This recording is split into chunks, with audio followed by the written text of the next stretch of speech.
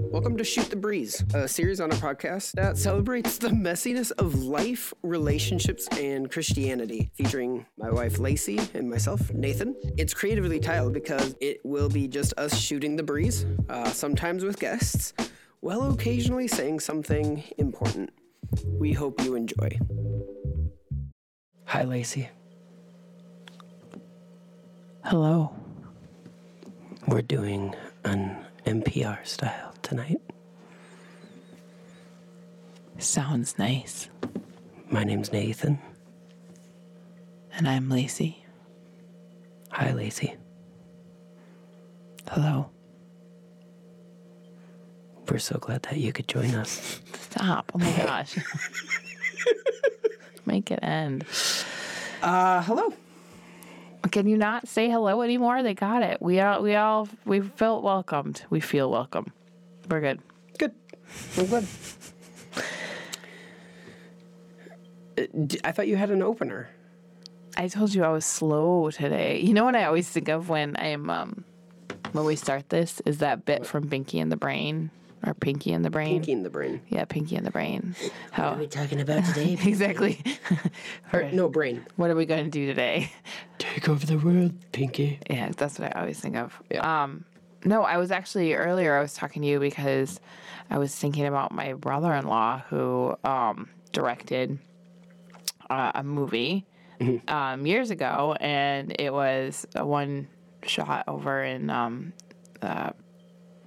more westernly Texas, more west. But anyway, I was thinking of a story about how there's all this hassle of renting this crane and trying to get it for the shot because they had these cars lined up. They're starting this race. But anyway, it was this big thing to get this crane. And I was just thinking about how obsolete cranes have become in a lot of different productions because of the use of drones, you know, and how accessible drones make just different photography and like those kind of shots for different things, and how you can buy a semi-decent drone for not that much money and still accomplish all this stuff, right? Yeah. So, but that kind of like, we talk about that a lot because we used to own a media company and we're fairly interested in media stuff. Like, I was telling you about the opening scene to The Passion of the Christ. They had this huge crane shot that a guy was in a crane, and as they lowered it, they had to open the crane up so that he can walk down a ramp. So it's one continuous shot from over the forest down into. Did they like hook him up to like Peter Pan on like flyers, or how'd they do it? No. That's what I'm saying is he was up on a crane, like in a basket on a crane. Oh. Yeah. And then like once they came down, and then they had to open the door for the box, he walked down this ramp and then did the close up to Jesus. But it was like all of that now is obsolete with a drone. I mean, it can be. I mean, they still use cranes for a lot, but anyway, like in your other, your productions that aren't these multi-million-dollar productions, you have other options now. Yeah, but what's crazy now is sometimes, depending on where the shot is at, if you're doing a drone, you have to get licensed to.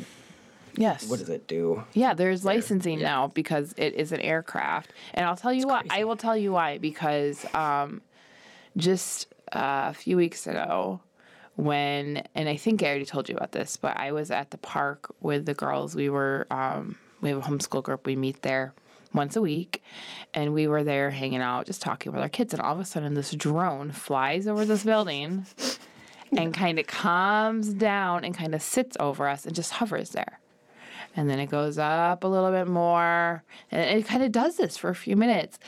Meanwhile, I am like going to next level in angriness because I'm just, no, you don't come hover over me with a drone and then like hover, and then it was going over the kids, seemingly over where the kids are and doing that. And a lot of times now with those drones, they're hooked up directly online. Yeah.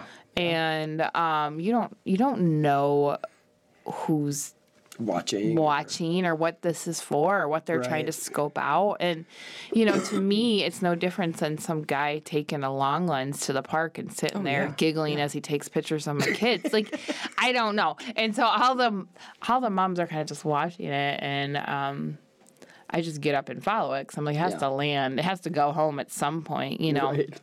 So I end up following it, and this other he was working on the building directly behind us, and he was following it too because he wanted to know. And so found this poor sap in a truck that was taking pictures for the roofing company that had just finished the roof. Right. And he obviously was not thinking as he's getting these pictures, like he's on task, you know, getting them. But I was like, man, there is a park with kids playing, and if you're taking pictures like that, you need to walk over to us and say, hey, this is what I'm doing. Right. And at least we know, like, you make yourself know. And the other guy was asking him if he's licensed, if he has what he needs, because there's a lot of problems nowadays with drones doing that kind of stuff. So yeah, I don't know. I think it's an interesting subject because it really is a privacy issue, you know. Right. You have eating dinner and have a drone come down and that's so sci-fi, but anyway. This has been we, like Lacey said, we like to talk about movies, and whenever we're watching a movie and we see a shot, we'll try to figure out how they got it sometimes. Yeah, we'll always pause and try to figure it out. Anyways. We're really exciting movie nights at the Steels. We're really, I grew up, my family always had popcorn, and that was a big snack. We watch a movie, so we'd pause the movie and go make popcorn, or we'd pause the movie and go to the bathroom. We just grew up pausing the movie. Yeah. So Nathan and I do it now, and my brother-in-law Which I hated it at first. Yeah, we got you into it, and then he was like, he apparently hated it. And would just go on about how much he hated it. But then, I was keeping that in mind a few weeks ago. We were watching a movie. It must have been longer than that. Yeah. But we were sitting there watching a movie. I was keeping that in mind. I really wanted popcorn. I'm like, no, I will. For him, I won't stop it. And then he's like, I kind of want popcorn. Are you going to make popcorn? So we got him turned to the dark side as well. The pausing. So what are we going to be talking about today for real? Because you seem really on track. Like, I am being a little bit more shoot the breezy, and you're kind of like giddy over there. No. Here's the thing, is I can shoot the breeze. Like, I can talk about whatever. But also, I don't know why it is with you. Like, when I'm interviewing people, I feel like I can do a good job of, like, talking about something and then, like, curving it around into our discussion, you know, and we can ask questions.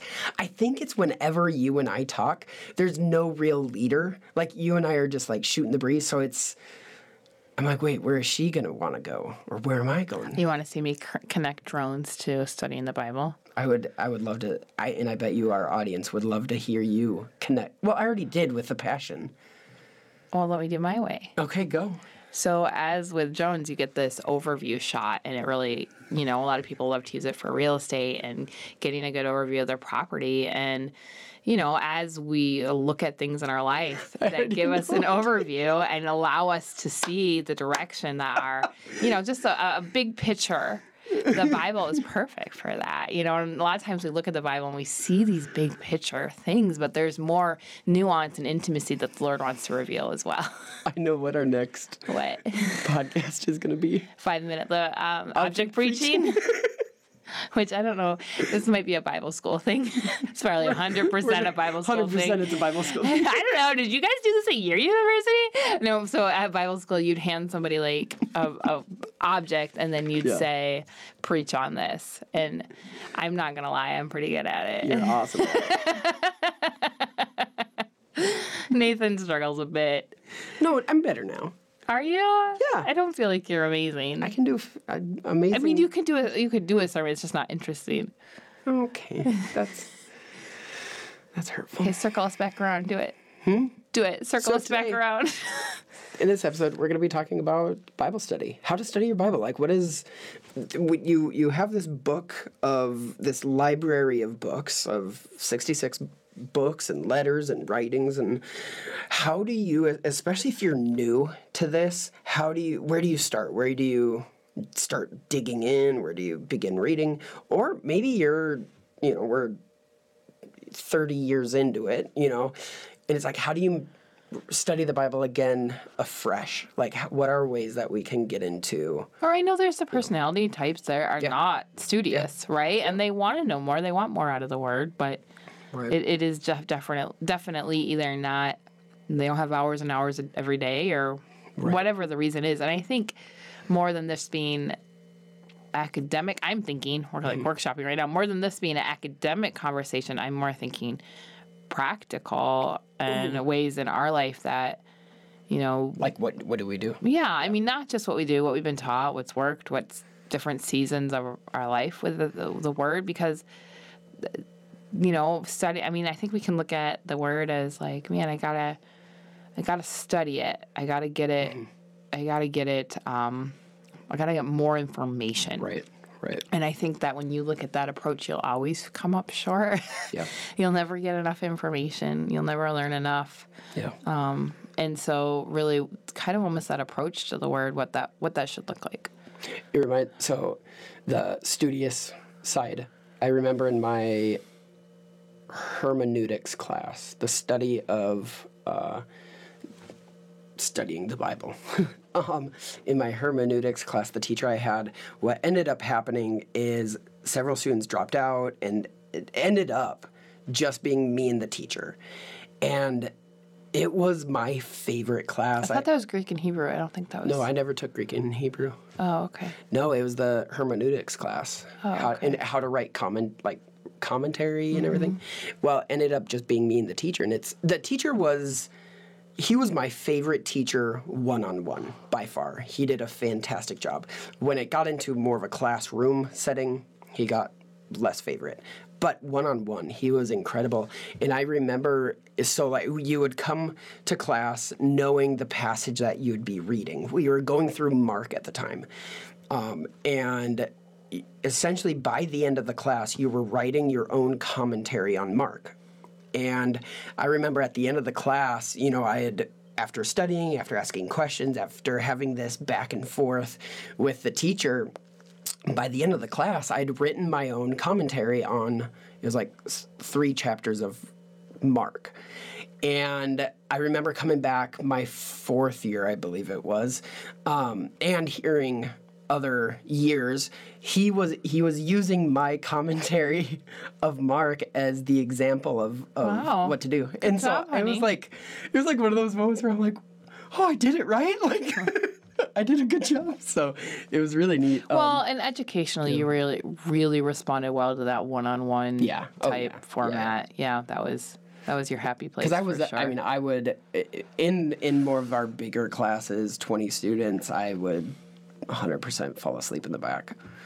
It just I'm not academic. I'm not studious unless it is a subject I'm interested in, and then I'll get every book and read every book on that subject. So that's more my style. Is I usually have to have a subject that I'm interested in before I dig into the Word, if you will. And there was one of the subjects I remember I probably spent a year on, just the manuscripts, the documents, the original documents of the Bible, and studying. You had the inerrancy, the almost the timeline of how the Bible came to be. That was a real obsession for you. Yep. You had. That was like a year-long study. Yeah. I also, another subject that I really enjoy is the subject of like original sin or sin nature. I think I spent long time on that. A decade on that. About 10 years. I have a fun idea. Yeah. Every time we use a Christianism, a Christianese term or phrase, we get 10 points. So digging into the Word, or pulling out my sword, or I'm never gonna say pulling out my sword. Something like that. Well, ding, ding, ding, and then you get. We should have a bell. You get 10 points. Okay. So. But like, did I say digging in? I don't remember. It was just on my mind because there's so many of them. Oh, there's so many. Yeah. Use your weapon. Okay, so arm yourself. What? Okay. I said a little bit. Do you want to share? Like, I do. In general, my favorite is subject matters. I'll dig into a subject, I'll do a deep dive into. How about I'll do a deep dive into a subject. That's the. Why don't you start by sharing kind of your how you approach the Bible Okay. from a young age until now? Kind of what did that journey look like for you, and how did that approach change, remain the same? What did that look like for you? I view the Bible as basic instructions before leaving Oh, Earth. ding, ding, ding, ding. Oh, Mega Bell. Mega Bell. Oh, my gosh. Yeah, you got Mega Bell on that one. If you don't understand, it's BIBLE, basic instructions. It's a good one, yeah. No. So early on, I would say I remember in childhood, I don't remember reading the Bible. I do remember having that's not true. I do remember having a picture Bible, like a comic Bible, like a comic book Bible. Old school. It was fat. I loved it. I still love it. So I remember. Which, just a plug, if you have a kid who is really into graphic novels or has struggles with reading, there is a really good Bible called the Action Bible, and that's for like younger teens, preteens, and such, and that has those. You could even go younger than that if you have a kid really into that. But that's one that we've really liked in our family because we have a kid who's not a very strong reader, and that's allowed them to be able to enjoy the Bible without being able to really read it per se. So just kind of a plug for that. But you had a Bible similar to that, to the Action Bible. Well, and I was going to say we do have several children's Bibles in our bookshelf. Okay. If you want to, is that one in there? That one's not actually in there. I think. Why did you leave out the Action Bible? That's such a good one. You know what? A couple of years ago, Lacey bought me the Lego Bible. Okay, that's a little different. That's horrible. I love it though. You love that one? I still love it because it combines two of my favorite things: Legos and the Bible. Okay, so back on track. Sorry, yeah. I was just checking the resource page. Yeah, we do have that on our bookshelf. We have several kids. Yep. So early on, I do remember reading the Action Bible, and I think I was reading it more for story. The Action Bible it wasn't. And It was not the Action Bible. It was the predecessor to it. Yeah. And as we're talking, I just might throw out a Bible or recommendation. You don't have to reference everybody back to the resource page, but or check it every time if you want. You could go to the bookshelf. Don't want to do that, that'd be great. Yeah, that'd be great. That'd be great. Okay. And so I read it more story-based, story by story. My mom would give me verses, help encourage me with verses. Then, and I was a horrible reader, been a horrible reader, and I honestly don't remember reading the Bible in high school, even though Didn't your parents use the Bible as punishment to go write out some scriptures? Yeah, so if we lied, we'd have to study out why lying was bad. What did that look like as a kid? The study for a kid. You just look up some scriptures and write them down. Yeah, basically. Okay. Learned how to use the concordance. I bet you did. And then, in high school, it was funny because I was one of our youth leaders, and I don't remember reading the Bible really at all. I was a horrible reader. Here's what's interesting. I was a horrible reader all through elementary, junior high, high school. I was in some of the reading classes that you'd have to... I'm trying to, I can't remember the reading. Well, that makes a lot of sense to me, just with all the struggles you had in your growing up years. There was a lot of in and out of school and in and out of education, and so that makes sense. And your personality is one that really, you didn't even start reading regularly books until you were in your early 20s. Well, no, so that's what I was going to say. Right. So once I'd made the decision to go to Bible school, kind of deviate from what I was originally wanting to do. At Bible school, the only other thing I could chalk it up to is a miracle in that part of it was required reading, but I got so interested in studying, more than just reading through, studying it. And to this day, some of my favorite books are nonfiction like fact books. I'm not a novel person. I'm not a fiction person. I'm not a fiction person. And I think God had done something in me to get me interested in reading. And so reading was not my favorite thing.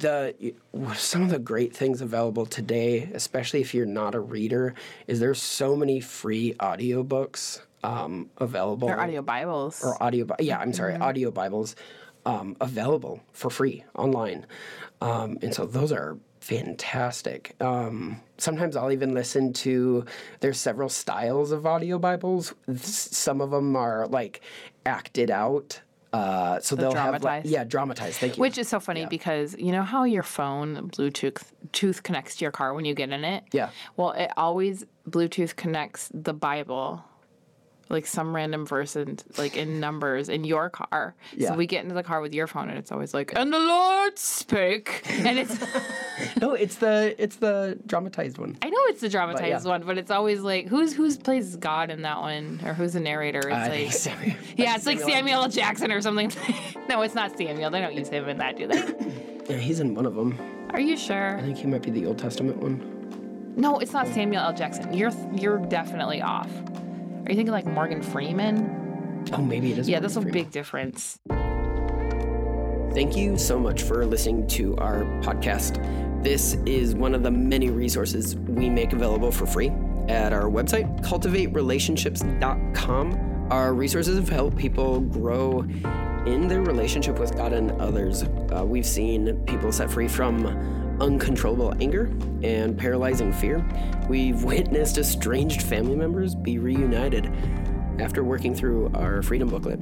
We've helped people build healthy relationship and coping habits through our coaching videos.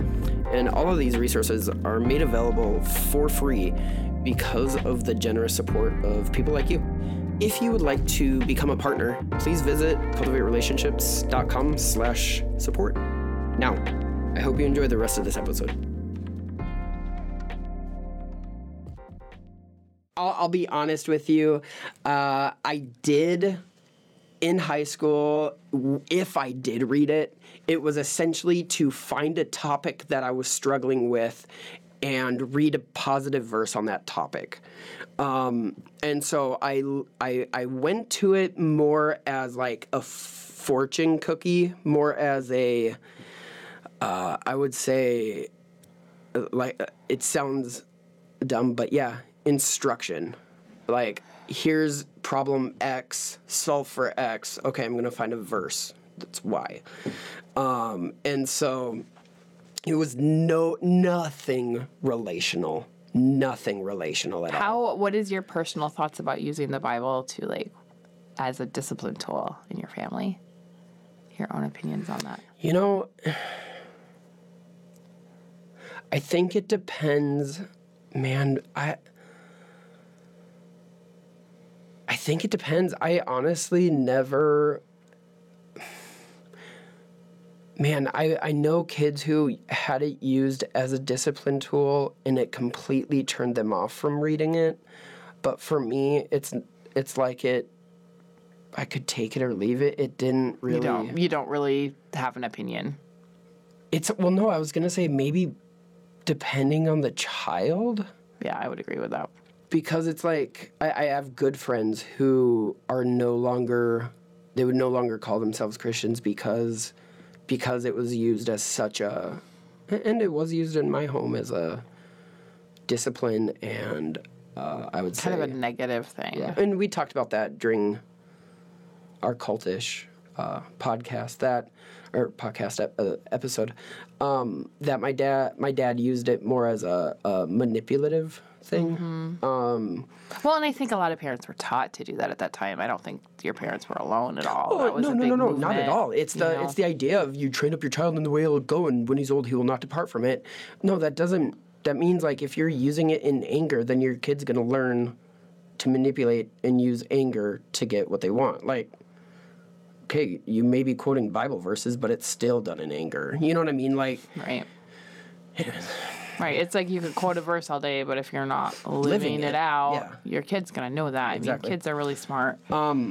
So, I don't know, babe. I think that think that's a hard one, and I think you have to be led by the Spirit, because I think there's sometimes when your kids are doing something that referencing the Bible is a positive thing. It can be a great thing, right? Because the No, I Spirit agree with you. No, I just wanted your opinion on that. So the other thing is, so I didn't read it relationally growing up in high school, whatever. It was an instruction booklet. And then once I got into Bible college, I think a lot of it was done in, obviously it's assignments. I think I wanted to read the Bible to teach, like to learn. I was really interested in the stories of the Bible and learning the stories. So even in Bible school, I would still say it wasn't relational. It was a fact-finding venture for me. Right. It was great. It was fun. I really enjoyed it, but it was more of an adventure. Like, ooh, what am I going to discover today, right?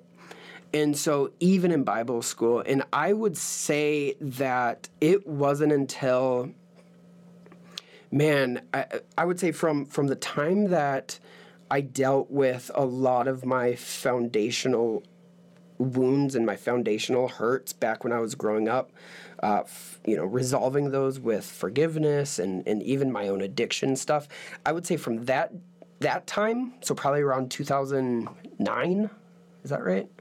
To today, that my growth in being more relational in my Bible reading has been growing. And so, and it's always it is a temptation if I'm struggling to just go find a passage rather than be consistent in my Bible reading to where, like, a great quote I've heard is, you don't remember what you had to eat last week, but it nourished you then. And I think learning that, Bible reading or Bible study or just the habit and practice of. The habit and practice of being intentional in reading the Bible is nourishing, even if I'm not like currently like, oh man, this blew my mind, Right. That it is a intentional habit that you do have to build. And it just like going to the gym, right? Day after day. You don't see those changes until weeks, months later. Right. Like you don't have to have life-shaking revelation every single day. Yeah, but I mean, basically what you're saying is that it's not a requirement. No. Just being intentional, being habitual in that reading benefits you. Yeah. Yeah. How about you? Like, what was your journey of reading the Bible? Well, and it's so funny because I still feel like it's in flux sometimes. To be completely honest with you, I think that. Okay, I'll start out. In my home growing up, the Bible was valued, definitely. We didn't do family devotions or anything like that, or we weren't encouraged to do devotions as kids. I had a lot of friends and families that they did family devotions together, but my parents never did that. But the word was valued in our house. Yeah. My parents definitely would talk about Scripture a lot. I was never punished with writing verses. My sister was. I think my parents were just trying whatever, like throwing anything up and seeing what happened, what worked. Yeah. But I really enjoyed actually for schoolwork, though. We used Scripture for dictation. So you'd like write it out and memorize it and repeat it back. And actually, I really like that. I think that's a great way. You use that. You can do that with poetry too, but we use Scripture a lot of times for that. There wasn't any hard, fast requirement on us kids. I know my mom was in the Word a lot. But I didn't really see their devotional habits, like my parents' devotional habits. Yeah. But we were in church, we were active, we were involved. I knew they loved the Lord. So when we and devotion, that's a Christian term for time. Yeah, ding ding, time you spend away reading and praying. Yeah. So anyway, through high school, I kind of just went to my youth group, did my thing. I mean, and honestly, I was earlier on in elementary school, I was a good Bible driller. Okay. Because I'm competitive. So you know the Bible drills where like someone would shout out like Bible drill. Ding. Revelation, Bible drill. Revelation 1:1, and you have to find it and you pop up and you read it. Yeah. I love those, man. It's like the speed and the reading out loud. Oh. Yeah. Hold on, I do have a story. Well, it's my turn to talk. I'm so sorry. I remembered a story in high school. Go ahead. Yes. So I was in a debate class. I did horrible. But I was in a debate class, and we were talking about the topic of abortion and why abortion's bad. Or I took the I'm not laughing because I'm imagining you in a debate class. Yeah, horrible. It's so you don't talk. How could you be in a debate class? I did. Okay. And so it was really funny because I took the side that abortion's bad. We were, not only were we assigned this, but we were legitimately arguing our personal views. That's a really hot topic one to bring up in high school. Yeah. And so my teacher was fantastic. Anyway, he had us, all the men sign up for the draft or whatever the...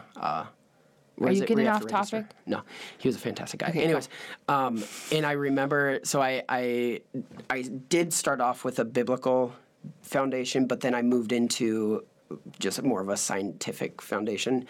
And the girl asked me, she like her rebut to me using the Bible was, you shouldn't quote something you've not read the entire book of or something like that. And I was like, my dad's a pastor. Trust me, I've read the Bible multiple times. It was You feel so good. So pious. Oh, so pious. I loved it. And I was like, maybe you shouldn't assume other people's... Wow, look at your shiny moment. I was like, me being forced to read the Bible came in. It's like Salty ran out of the corner and gave you a big high five and you guys danced around, kind of. Salty was this hymn book, like kids show hymn book that would like do live action dancing and stuff. Anyways, for those of you I see him there in your fantasy. I love Salty. Let me back this up, just. Oh, there we go. Okay, go ahead. Yes, your story.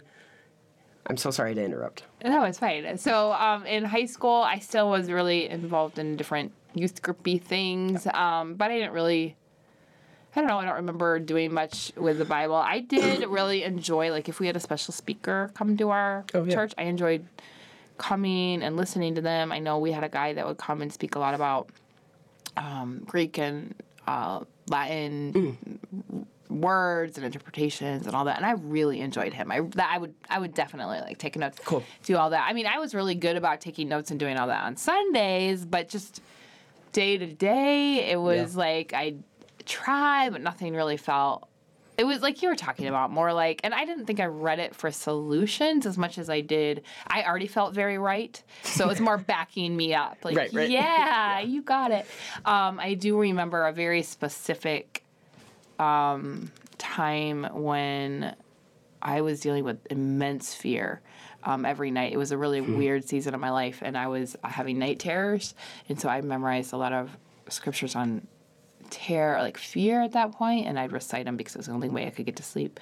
But so around that time, end of high school, is when I've given my testimony about this before, where the Lord really captured my heart, and I, for the first time, started to read the Bible to get to know the Lord. Yeah. And I think that was the approach that changed my life, is that I didn't read the Bible anymore for information or answers. I read it to get to know the Lord, and heard it as Him talking to me. Like, and you guys can debate the context stuff, all that. I get that. I'm not unaware that there's context, but that there is a very real and personal God that wants to talk to me. Right. And that He's going to use this Bible to do that, to reveal Himself. He's going to communicate to me about who He is. And that approach was life-changing, completely life-changing, Yeah. It's interesting. The last 4 years, I've felt I've relied heavily upon the Holy Spirit to minister to me as I read Scripture. So what's interesting about that is I think prior to that, what I would do, and like I said, this has been growing for the last decade or so, but especially the last 4 years, it's made Scripture come alive in a completely transformative way for me. And I started in this, it's funny, in starting this way where I would intentionally ask the Holy Spirit to speak to me, I was drawn to the minor prophets. And so I read the minor prophets as though they were speaking to me, as though I would anticipate that God had something in them for me as I started reading. And it's so funny that I was drawn to the minor prophets. We know what's really funny is that's the minor prophets were the Lord first brought me when I know, I mean, I don't think there's anything like super like, whoa, it's a formula.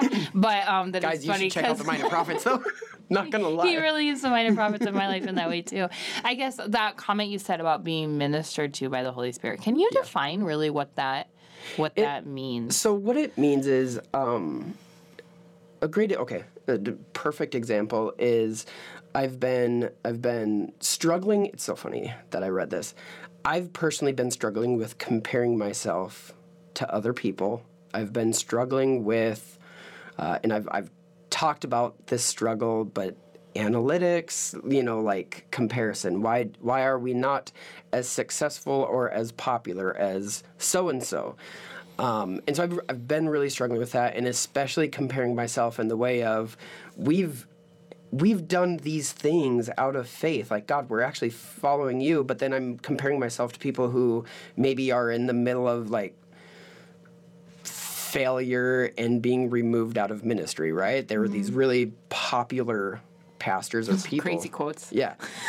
Anyways, so, like compare myself. Like, God, why aren't you doing this? Well, and so then I start reading 1 Corinthians about a week ago, and the first section of 1 Corinthians is all about comparison.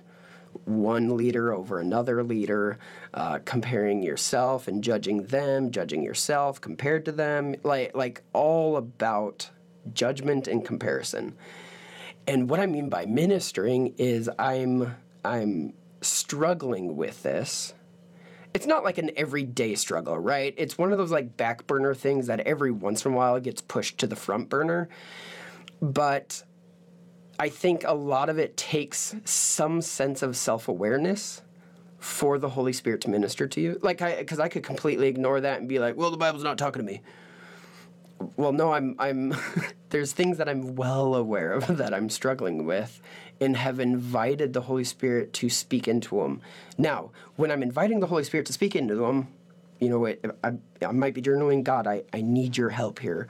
God, what do I do here? God, what are you trying to show me? What are you trying to show me in your character? What are you trying to reveal to me that I'm maybe not letting go of? And I've been repeating these prayers over and over and over again. And if I'm not looking for it, I can miss what the Holy Spirit has for me. Well, and right? I think that's really a key is approaching the Bible with expectation. Yeah. That God wants to talk to us, right. And He has relevant revelation for us. Yeah. And but I guess, here's the question is, how do you find that? Do you just, do the good old flip open and put a finger on where you're going? Like, how did you end up in comparison that day? Is it because you knew that verse talked about comparison, No, or so what was it? I've been going through the New Testament for Christmas. You're sounding like that was like, are you familiar? No, I was just thinking, like, for Christmas, you'd gotten me the Passion Translation. So I started off reading the Gospels. I got done with the Gospels, and I'm like, well, Acts seems to be a carryover. I might as well read Acts as part of this. Really, I did ask God, where do you want me to start reading? And I knew the Gospels for sure. So then Acts is a natural carryover. And then I got done with Acts, and I'm like, all right, God, what do you want me to do? Where do you want me to go? And honestly, he said, just continue through the New Testament. I'm like, oh, okay. So read through Romans and read through 1 Corinthians. I just started 2 Corinthians today. But it's basically that. It's God has revealed a path for me right now. So I'm going to be going through the New Testament. Well, that's what it is. I mean, before, and like I said, before it was studying out all of the minor prophets. And so for a season, I mean, it took me several years because there was a year in there of depression that I didn't read anything.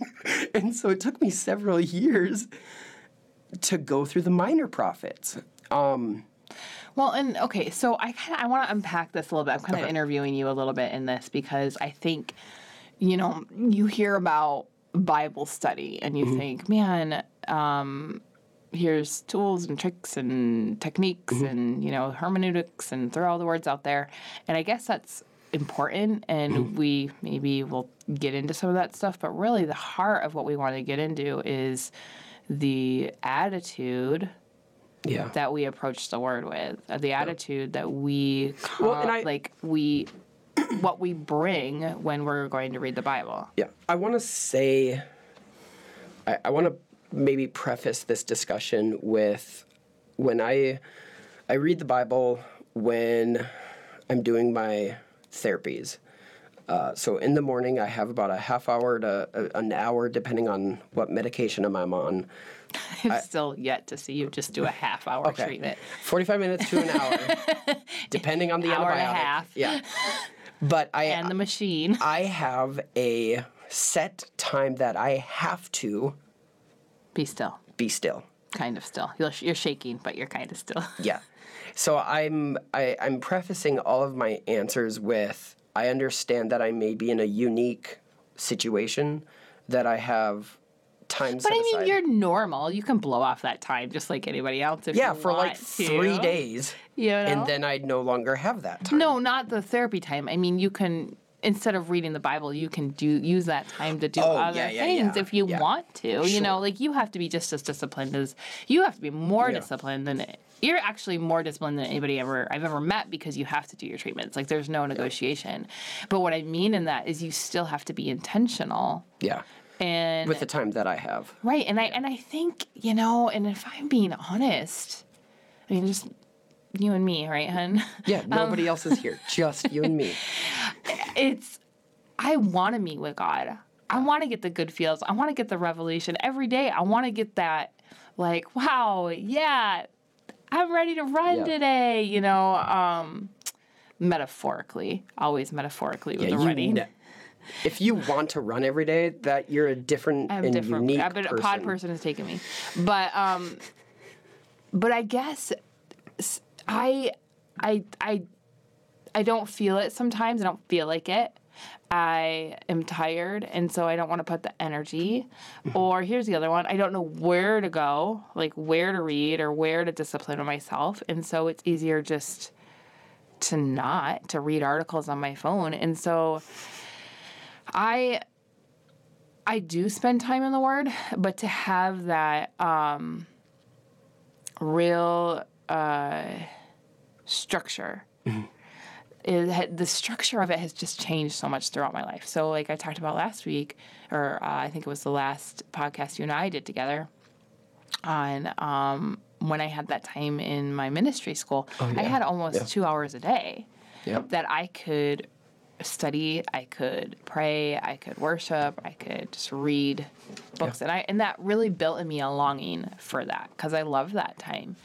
And so I do love my times in the morning, but there's this balance between being intentional, like being intentional and expecting the Lord to talk to you and wanting to even get in that headspace. Because it takes energy and effort.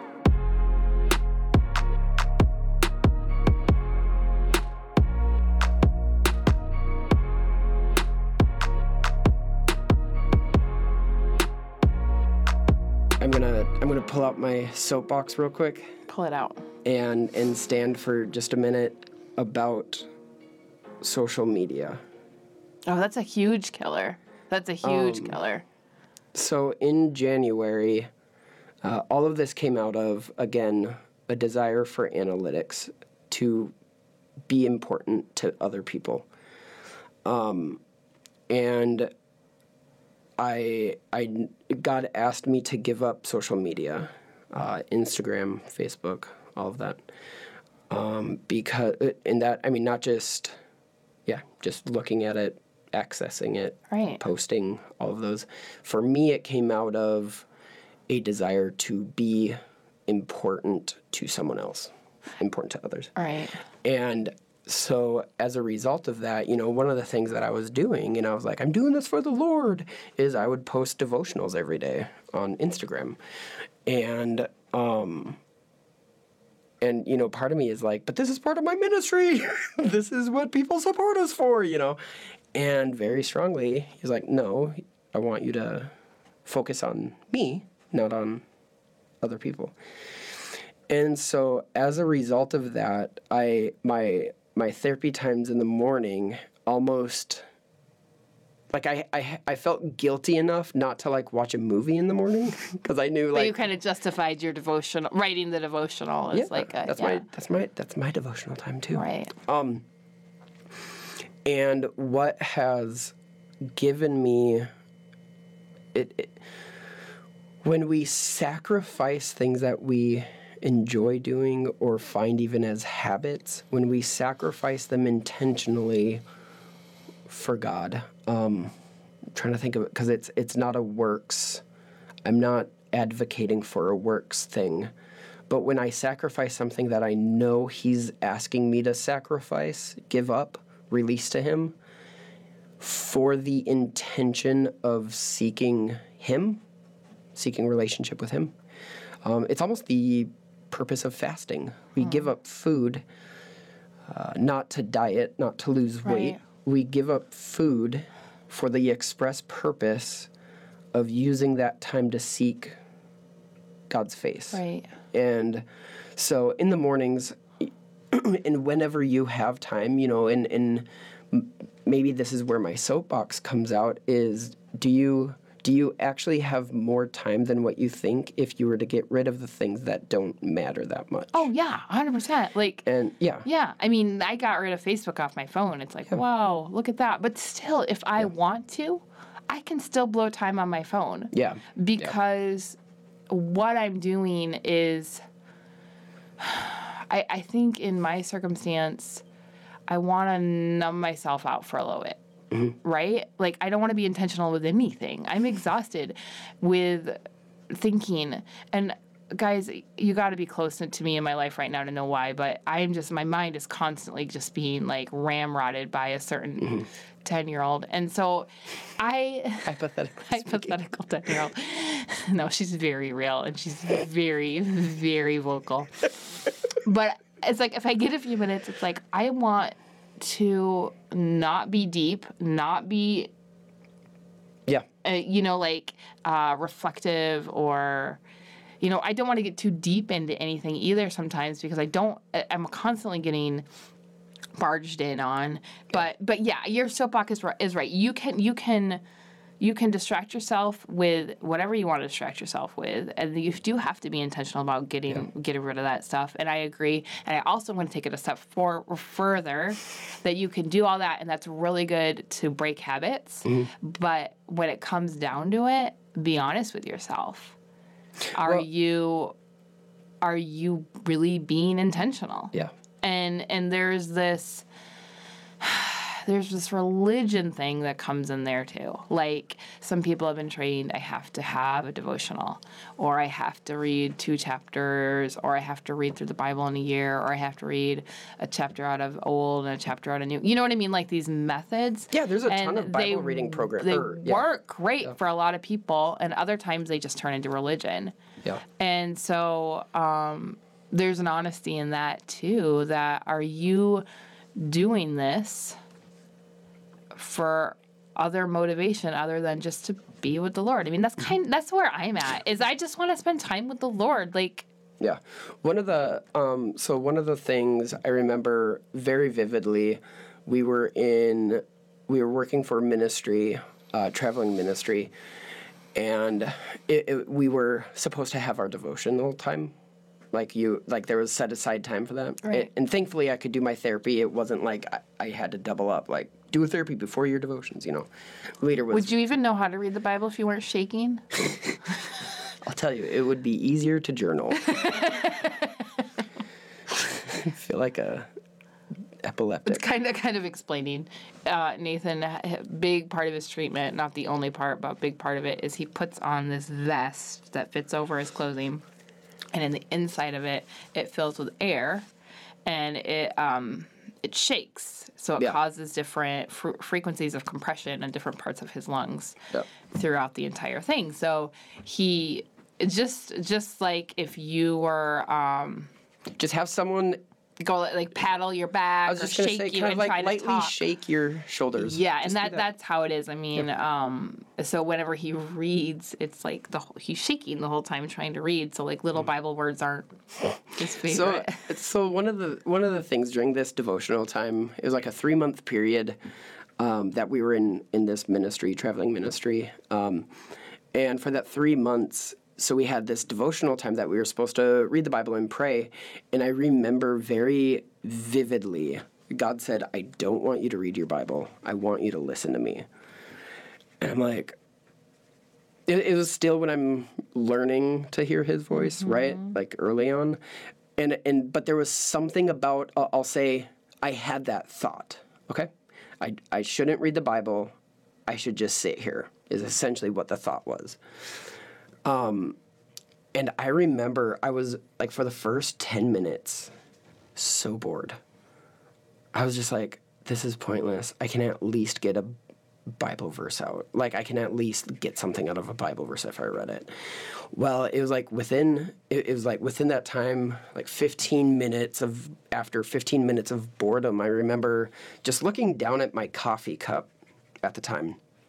And I'd dealt with some identity stuff. I'd been dealing with some of my past and sins that I'd done in my just things that I'd been involved with, right? Identity stuff and behavioral stuff. And I remember after like 15 minutes of sheer boredom looking down at my coffee cup, and my coffee cup had a crack in it, but it had been epoxied. It had been fixed. And immediately God said, it doesn't matter the things that you feel like have shattered your life. I'm still able to use you. And like the rest of my therapy, just like I was crying. And I've never heard that story. Yeah, it was like, it was one of the most revolutionary devotional times that I've had because it was so specific. And it was one of the first moments I remember very specifically God speaking to Nathan. Right. Not out of a Bible, not out of a verse, not out of a sermon. It was like me and him were sitting there, and it was a stupid coffee cup, right? Like, and so that's what I mean is you have to, I think, be intentional. Number one, believing when you ask God a question, believing the first picture, word, or memory that comes to your mind is your heavenly dad speaking to you. And then go down that bunny rabbit trail, trusting, and he is a God who always honors faith, right? So let's say I made a mistake that day, and I should have read the Bible, but I had this crazy thought that I'm not going to read my Bible. God is still faithful, and he still honored my desire to hear him, my desire to be with him. And he still honored that. Well, and that mentality that God wants to speak to me, that is something that is so important that we, the ramifications of that I'm not sitting down to be with the Lord just for him to tell me what I'm doing wrong or what I should do right, but because he wants to spend time with me. Yeah. That just is, wow. it's an incredible thing when you really wrap your mind around it, right? And well, it's how if you go into your devotions with the mindset of I believe the living God wants to speak to me, you can get things out of crazy books like Habakkuk. You can get so true. Micah, those minor prophets, right? Something I was going to say about not understanding a certain passage in Scripture, because this is something the Lord taught me, is when I was younger, I remember reading different parables, and I mean, it was little. I was like, I don't know, 10, and I didn't get it. And I remember praying over different ones and being, God, this doesn't make sense. This doesn't make any sense to me. And part of it was because I didn't have any life experience, you know, and so it just didn't make sense. Sure, yeah. And so I'd say, Lord, can you help me understand this? I don't get it. And I would just trust that he was going to, when it was time, he'd tell me. And I remember through the years, he would give me different revelation on them, and I'd start to get them, and I'd just stop and I'd say, thank you. But I think just I did believe the Lord would tell me. It frustrated me to all get out that I didn't get it. But that knowing that he wanted to talk to me about it. There was just I was missing something, right? And I think that is something that always has been a guiding light for me with Scripture, is that God's character is good. He's a good Father. And so I am reading the Word within that lens, that he's good. And also that he wants me to understand. He wants me to understand. Yeah. And so if I'm not, there must be a reason, and I can trust him with that. Yeah. And so even now I'll come across something and be like, I don't get that. Can you help me understand that? And sometimes I'll pursue it further. Sometimes I'll just leave it, or it'll come later. But I don't think there's anything wrong with that. Just like you are talking about expecting the Holy Spirit to answer. I think that's very specific how you ask the Lord a question, you wait for him to answer you, and he will give you an answer to a question. But I think also we can apply that to different passages in Scripture that might be confusing or you might not get right away. Yeah. And the Lord can give you truth about that. And I'm not getting into how the mechanics, I guess, of studying this out. It's basically for people that are reading in their daily walk, and they come through a passage and they know they're not going to have time to really break it down, to splice the verbs, do all that. And they're like, I don't get this, but I know you're good. Yeah. So can you help me? Can you help me understand this?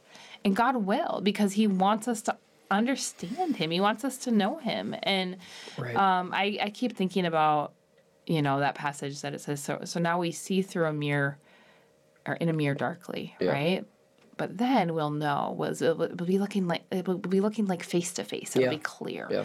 And there's so many things that are like through a mirror darkly, and that could depend on your age. It could depend on your length of your walk with the Lord. It could depend on your experiences in life, because our lenses have gotten all dirty and messed up, and the Lord needs to clear them off before we're able to see beauty or truth in certain areas. And so, but I think, like you're saying, that faith, when we're bringing that faith into Scripture and saying, God, you are good. You want me to hear from you. You desire to spend time with me. You desire for me to know truth. And so I'm going to trust you that you're going to reveal it to me.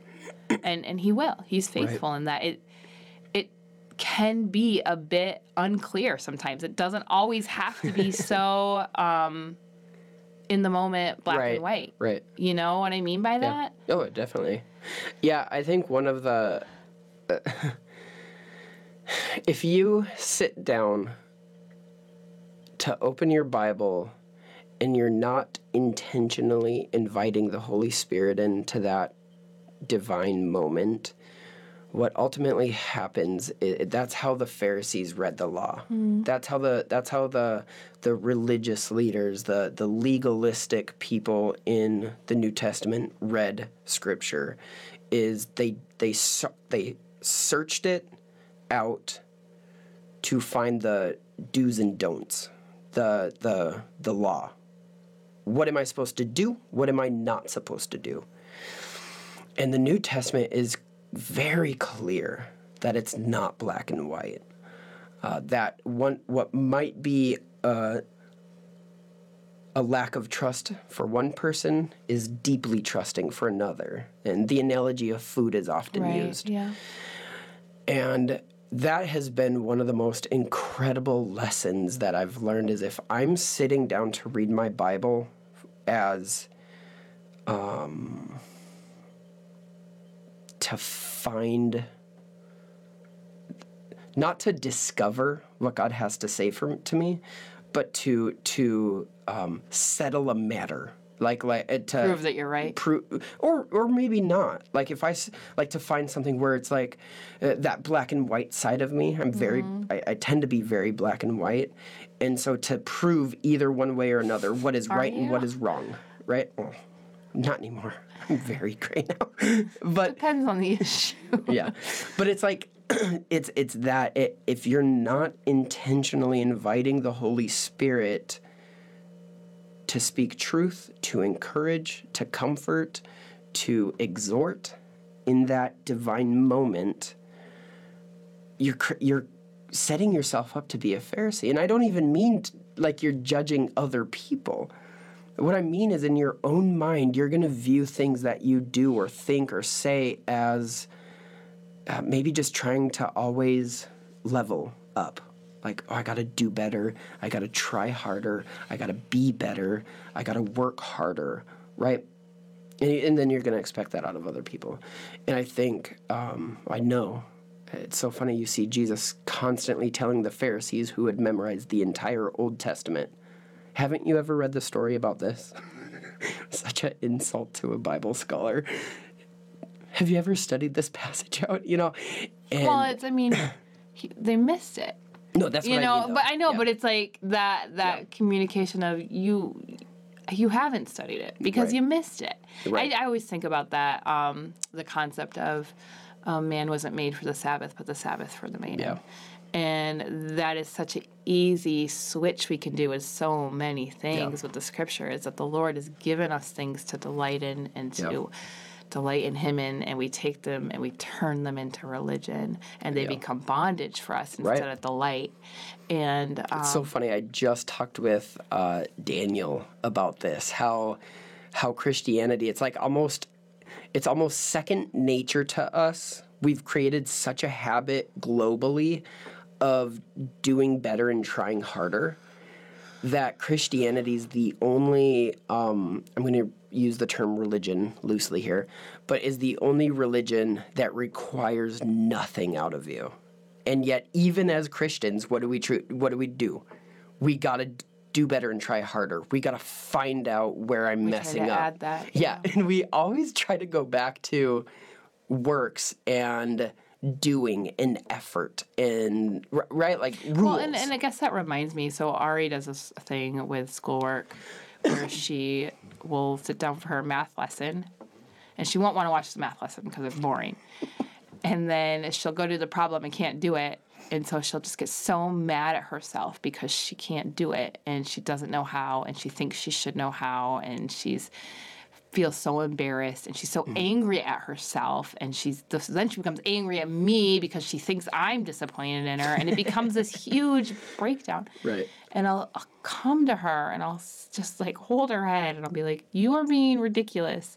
How are you supposed to know something you haven't been taught? Right. How are you supposed to figure out this problem when you haven't listened to the lesson, when you haven't been given the truth about it? How are you supposed to know that?" Right. This is insane, Ariana. All of this. Nobody's mad at you. You're not supposed to know this yet. Right. And I guess that concept of us getting so mad at ourselves when we're not doing things perfectly or acting perfectly or performing in this perfect way, or we don't know everything we should know, and the Lord's like, I didn't even ask you to do that. Right. All I wanted you to do was listen to me. Right. And do what I tell you to do. That's all what I want from you. And is that analogy holding water? Do you know what I'm saying? Yeah. With that? You know? And it's funny because there's a spectrum of people who are task oriented are probably going to be like, well, yeah, we just want to get to the task. How come, Well, and even that concept, do what I tell you to do. Sometimes God might tell you the thing he tells you to do is trust him. So the task-oriented people are like, that doesn't really help. Or worse, hey, here's what I want you to do today. I want you to rest. Well, I don't even think that's worse. I think trust. Trust. I want you to trust. No, rest. Like for the type A go-get-ems. Well, no, and I know what you're saying, but yeah, but it's like that is the key. Sometimes like I'm very very specific place right now where I know that what we're supposed to do, quotation marks, is trust, and it's like that's actually not getting anything done. You know what I mean? Like that's not solving anything. Right. That's the bad party. That's like, but actually, I, right. You know, I want to do something. Right. All right. Yeah, I think we're done. I feel like we're done. I always feel like we're done at a certain point. You nailed it. You nailed it. Wow. Yeah. Guys, we have a ton of resources on our on our website, and I would even more than that our bookshelf that we have. Right, and I don't know what's on there either. So Nathan knows what's on there. Well, peruse in it. If you're a person, it's funny because I have that on there as well. Do you have that on there? I have that Bible. Okay, that's what I wanted to make sure I brought up. It's called the Gospel Transformation Bible. Yep, it's the ESV. Yeah, and this Bible I really, really love because the commentary makes sure it weaves in the gospel, Christ throughout all of Scripture. Mm-hmm. And so that, I feel like is a really good Bible. Fantastic. And then the other one you and I have been geeking out on lately is just for funsies, is Passion. Yep. There's only the New Testament, but that's been really fun. You can find Old Testament books online. But but we love just reading passages in there and talking about them. That's been kind of our little thing lately. I love new Bible translations because it brings a freshness to the word that often, if you read one translation any amount of time, it can become stagnant.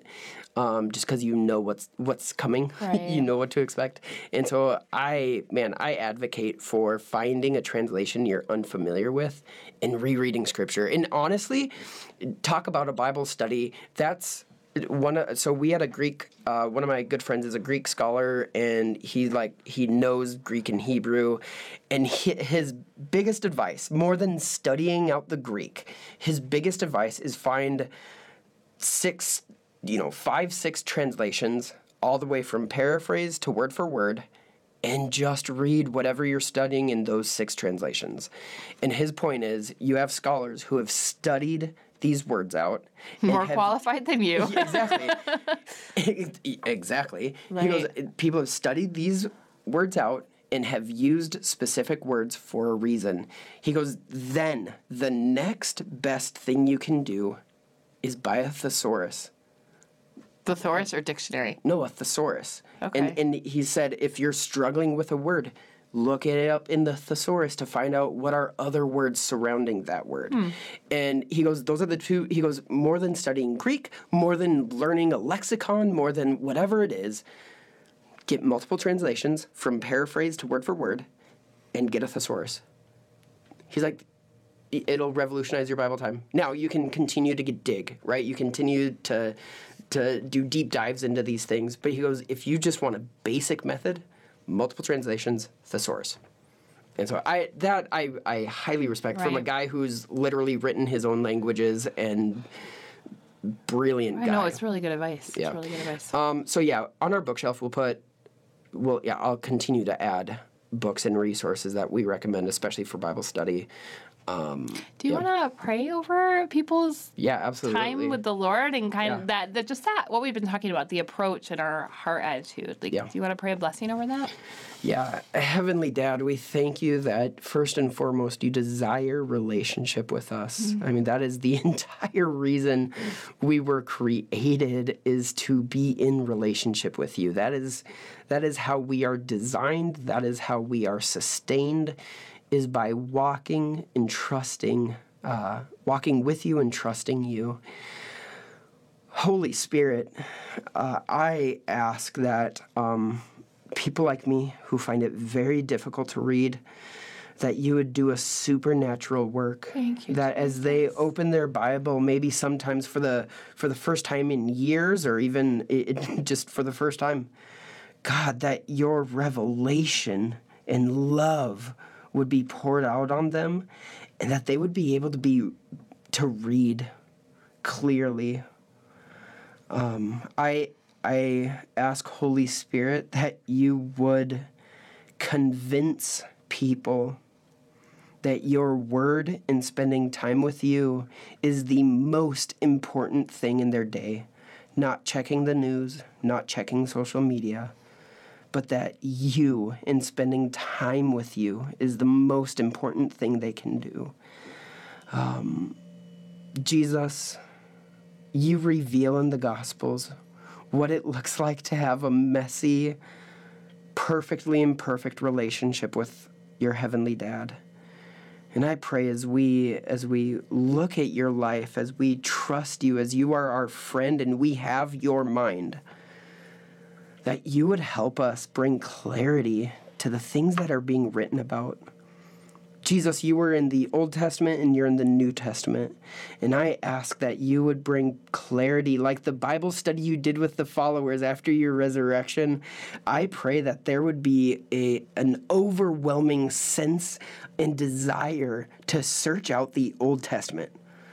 I pray that you would challenge us with that you are in both, and there's a fruit and a fullness as we open these old books, as we open these old letters, that your Spirit is moving. And I ask that you would remind us to invite you into this moment, to invite you in those times of sitting down and spending time with you. Thank you for the blessing of all of these resources that we have, both free or things that we have to purchase.